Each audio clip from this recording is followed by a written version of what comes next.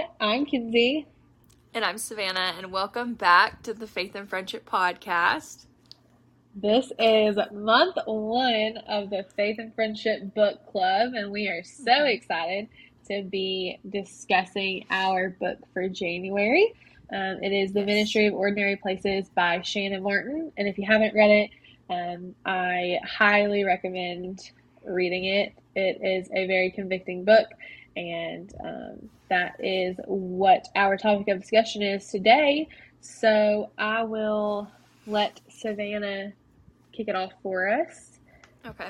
Yeah, so this book, first of all, I had never been recommended this book by anybody. I found it from when we were initially talking about books, like faith-based books. I got on Pinterest and I was looking like faith books for women, like books that every Christian should read. And this was one of them, and I was kind of surprised that like there were a few books on there that I'd never heard of. So for this one, I didn't really know what to expect going into it, because you just think, oh, the Ministry of Ordinary Places, what is she going to say? Like, take coffee to your friend with like a Bible verse on the side. Like, yeah, I just had no idea what to expect. But this book was so different than I expected and so convicting. Like, it made me question like, how good of a servant am I being really to those around me? The book summary basically is that we need to be better about opening up our hearts and our homes to those around us for any occasion and for no occasion. And by the way, we both have notes, so if you see us looking down, it's because we're referencing. So she kind of just talks about her life and goes into how she says that she and her husband were working these big time government jobs, and then they lost those jobs, and so they moved to the bad part of town, the other side of the tracks is what she calls it. And suddenly they were surrounded by different people from different walks of life that they had never encountered close up, and just her experience going through life alongside those people and learning how to better support the communities of people that she had never had to think about before. So it was a very convicting read for me. Yeah, and she dropped some just absolute dimes of wisdom throughout this book. Yes. And we'll get into that. I think you did a really good job of explaining Shannan's life experience thus far, and that was really the base of the book. This is just her experience in her life and what she's learned and what God's taught her through that. And so some of the things that I highlighted throughout reading started with her conversation of who even is my neighbor. Yeah. And I think that was a really good first start, that was like chapter 1, part 1 is who even is my neighbor. Mm-hmm. And she gives a story about someone who was 25 years older than her, and they were never meant to be friends or even like have coffee dates every week. The woman that she was talking to was single with no children and a senior discount. And like Shana was talking about how she was young enough to be her daughter, and her ideas don't align perfectly all the time. And she says, yet in each other, we recognize the reward of stepping outside our norm, and our unlikely friendship grew. Yes.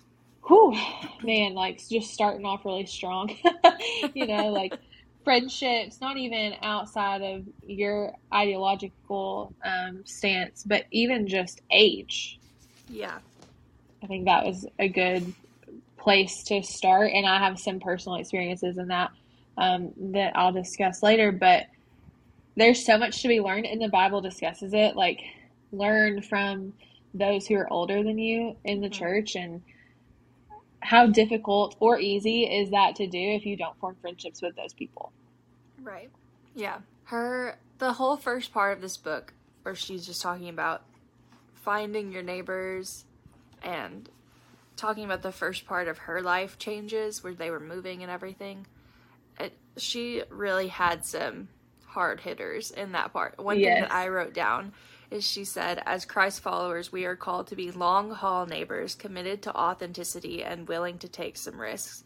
And then she says, God points us to places we need to be and may least expect and asks us to believe it's enough. And that for me, like, because you're always thinking that you want the next thing, you know, like you, Right. like, oh, well, I'm here with this person, but like, I'd rather be on vacation with this person. Whereas like, you just need to, I don't know. I felt convicted in the fact that like, letting what you have and letting what God is showing you at the moment be enough. That's a hard one for me. Me also. Yeah.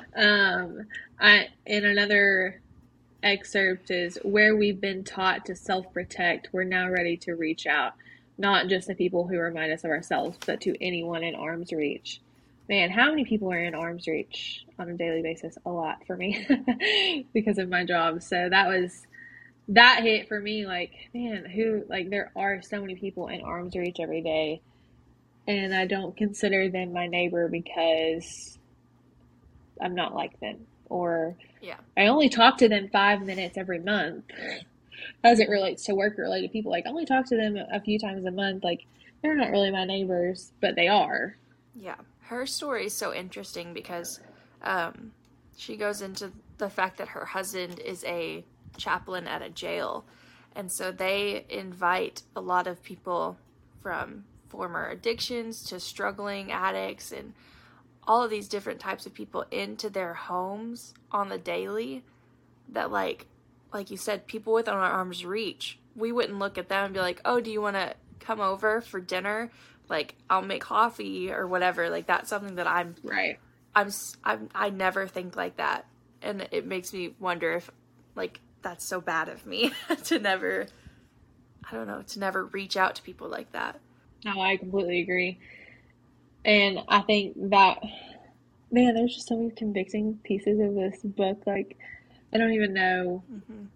I want to say all of the highlights that I have, and there's like 52 of them. So obviously that we would be here forever. But another part that she really talked about and went really in depth with was, if we take a step back and evaluate the world that we live in, we'll realize that we're deeply embedded in a culture that constantly lunges for the mic. Mm-hmm. Like, we are in a world that just constantly wants to be heard and heard the most. I think she says listening is a form of spiritual hospitality in which you invite strangers to become friends. Like, you don't always have to be the talker of the conversation. And part of hospitality is listening. Listen without an agenda. That was a big thing that she said too. Yeah. I think that is like so big. And the title of that chapter is Speech Therapy for the Common Big Mouth Like Me. So yeah, common big mouth like me, that is me. So learning to listen as a form of hospitality and not as a form of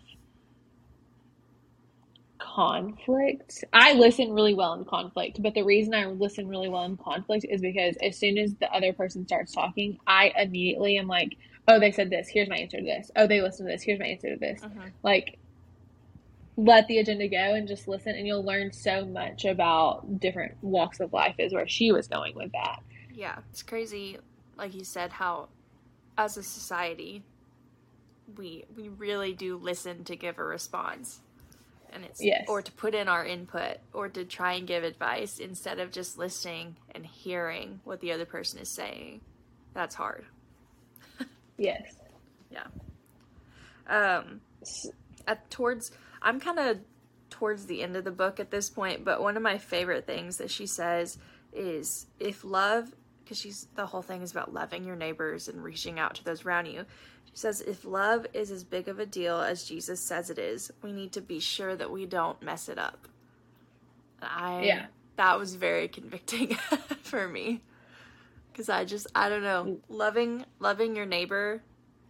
And I feel like the church that I attend, there are a lot of opportunities to reach out and go serve our congregation, but it's hard for me to see opportunities to serve other people sometimes. And there's like, I know that like I make excuses for myself, like, oh, why would they want to see me? Like they don't even know me, or I'm a girl in my 20s. Like, what am I actually going to give them if I go, or if I invite them in? And I think that was what was most convincing to me, is like, there's always going to be an excuse. Like, there's always going to be one. So you have to start somewhere. And on that topic, I feel like another excuse that I give and that other people give is like, well, my house is dirty. My house is a wreck. Or like, oh, I don't have any food to cook. And she just like was like, nope, not an excuse. Pulled that right out of my purse of excuses, because she talks about how like the best time spent that she had was with people who just offered coffee and popcorn. Mm-hmm. Like there doesn't have to be some big extravagant meal, and your house doesn't have to be perfectly clean to invite people over. That's not what it's about. But she says somewhere along the line, we have inferred that opening our home to someone is a special sort of gesture, and that the amount of work we put into that gesture indicates our degree of honor. We begin to believe our ordinary, or the way that we actually live, aka our house is a wreck or the floors aren't mopped, is not company worthy, and we're afraid of being rejected for who we really are. So we either bail out entirely and say, sorry, I can't do it, or crank it to entertainment overdrive and try to wow our way into authenticity. And so I was like, man, that is so true. Like, how many times have I been like, oh, I would like to have these people over, but it would take me 4 hours to get my house cleaned. I have nothing to cook. I need to go to the grocery store and entertain these people. I moved around in my 20s a lot, and went to a new congregation in a new city, and was just welcomed with open arms by a group in the congregation that really lived their life this way. And I spent 2 years, in their home. They were in my home, and it was never about the food. It was never about how clean their house was. It was never about anything. It was about, they were going to make coffee at 10 p.m. for worship on Wednesdays, and they were going to sit down and we were going to discuss what we learned or something new. And it was just about fellowship. And honestly, I never once looked at their house to be like, oh, they didn't mop their floors today. Right. That's not what I was looking for when I was going over there. And so It's crazy. Like, still in my head, though, even though I had that experience for 2 whole years, my brain is still like, well, if you don't mop your floors, they're going to see that when they come over. Yeah. Like, no, if you don't see it, they're not going to see it. Right. Sometimes people just want a place to go fellowship, and that's where you open your door. So I wish that we could talk about every single story that she shares. I know. In this book, because I keep thinking, like, oh, she said this about, like, this little boy that she was helping mentor, or, like, oh, this about, like, this neighbor she saw walking down the street. But, like, read the book, guys, because you will take so much more from it, too. Yes. Towards the end, one of the things that she focused on was communities of oppressed people, or... yeah.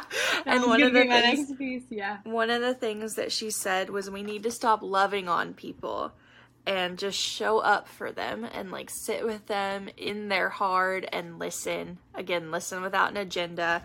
And a direct quote is, compassion means going directly to those people and places where suffering is most acute and building a home there. And I don't know, I just love how she said that. Like, because the church talks about loving on people, and, like, it almost sounds like pity when it doesn't need to be. It needs to be support and, like, outreach. And that's what she says. Sometimes, somewhere in the layers of our souls, we started believing that physical poverty was in some way bound with spiritual poverty. Mm-hmm. And so following that logic, we thought we would find more takers for whatever we were doing in low-income areas, and it was considered a fast track to the task completion. And I was like, man, how many mission trips and how many canvases and all those things have we just gone directly to the low-income areas just because we think there would be more people? That really hit home for me. And she talks about how she's living in that neighborhood now. And so she is considered one of those people, and how, people come in and they bring these blow ups and they grill food for the day and they feed all these people, but then they leave and they don't come back and they don't form relationships. Mm-hmm. And so it's like, that just kind of rips the Band-Aid off even worse. We put a Band-Aid on and then we ripped it off even more.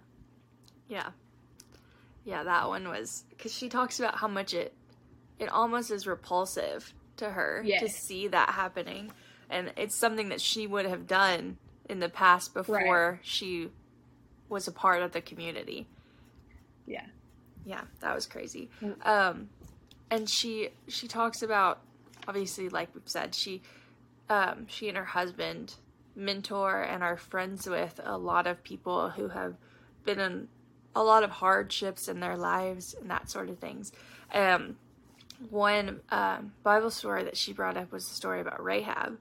And she talks about how people call Rahab a prostitute, or they call her whatever. She's like, but to me, it's enough to say that Rahab was a human, and God used her, no matter what her past had been, for His purpose in the end.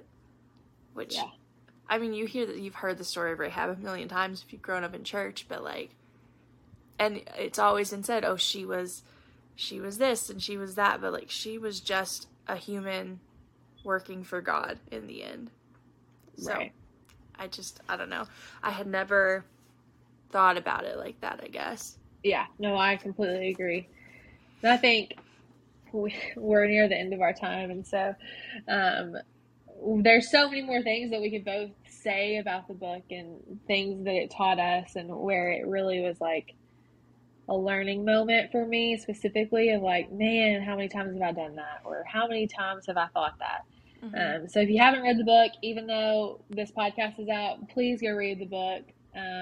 Because there's so much more to be learned from it. Yes. I want to leave you with the prayer that she says at the end of the book. And it is that we look around and locate pain, widening our scope when necessary, and we'll have the guts to take swift action. I pray that we'll all go down together, arms linked, hoarse from shouting on behalf of those found at the short end of justice. I pray that down at street level, we feel the tremor of God's power and decide once and for all that our feet were made for low places and worthy battles. We'll hang a scarlet cord from the window as our promise to keep meddling for the sake of the kingdom. Mm-hmm. Man. Good stuff. Good stuff. Really good stuff. Okay, well, that's the end of our time here. Unfortunately, I feel like we could talk for 2 hours about this book. But, like she said, read it. And, yeah, I hope you guys take as much from it as we did, because it was a very convicting book to read. Yeah, absolutely. February's book of the month for the podcast will be Present Over Perfect. By Shannan Martin. We don't really know how to say that. The cover is her shoes and water. So look for that. And also, if you have trouble, it's on our Facebook as well. We do want to mention that we have a giveaway that we will be giving away the March book of the month, which is The Well-Watered Woman. Once we reach 100 followers on Facebook. So if you're not following us on Facebook, it is Faith and Friendship Podcast, and look forward to that. Yep. So that's it for this podcast. We will see you guys next week, and bye. Yeah, see you next week. Bye.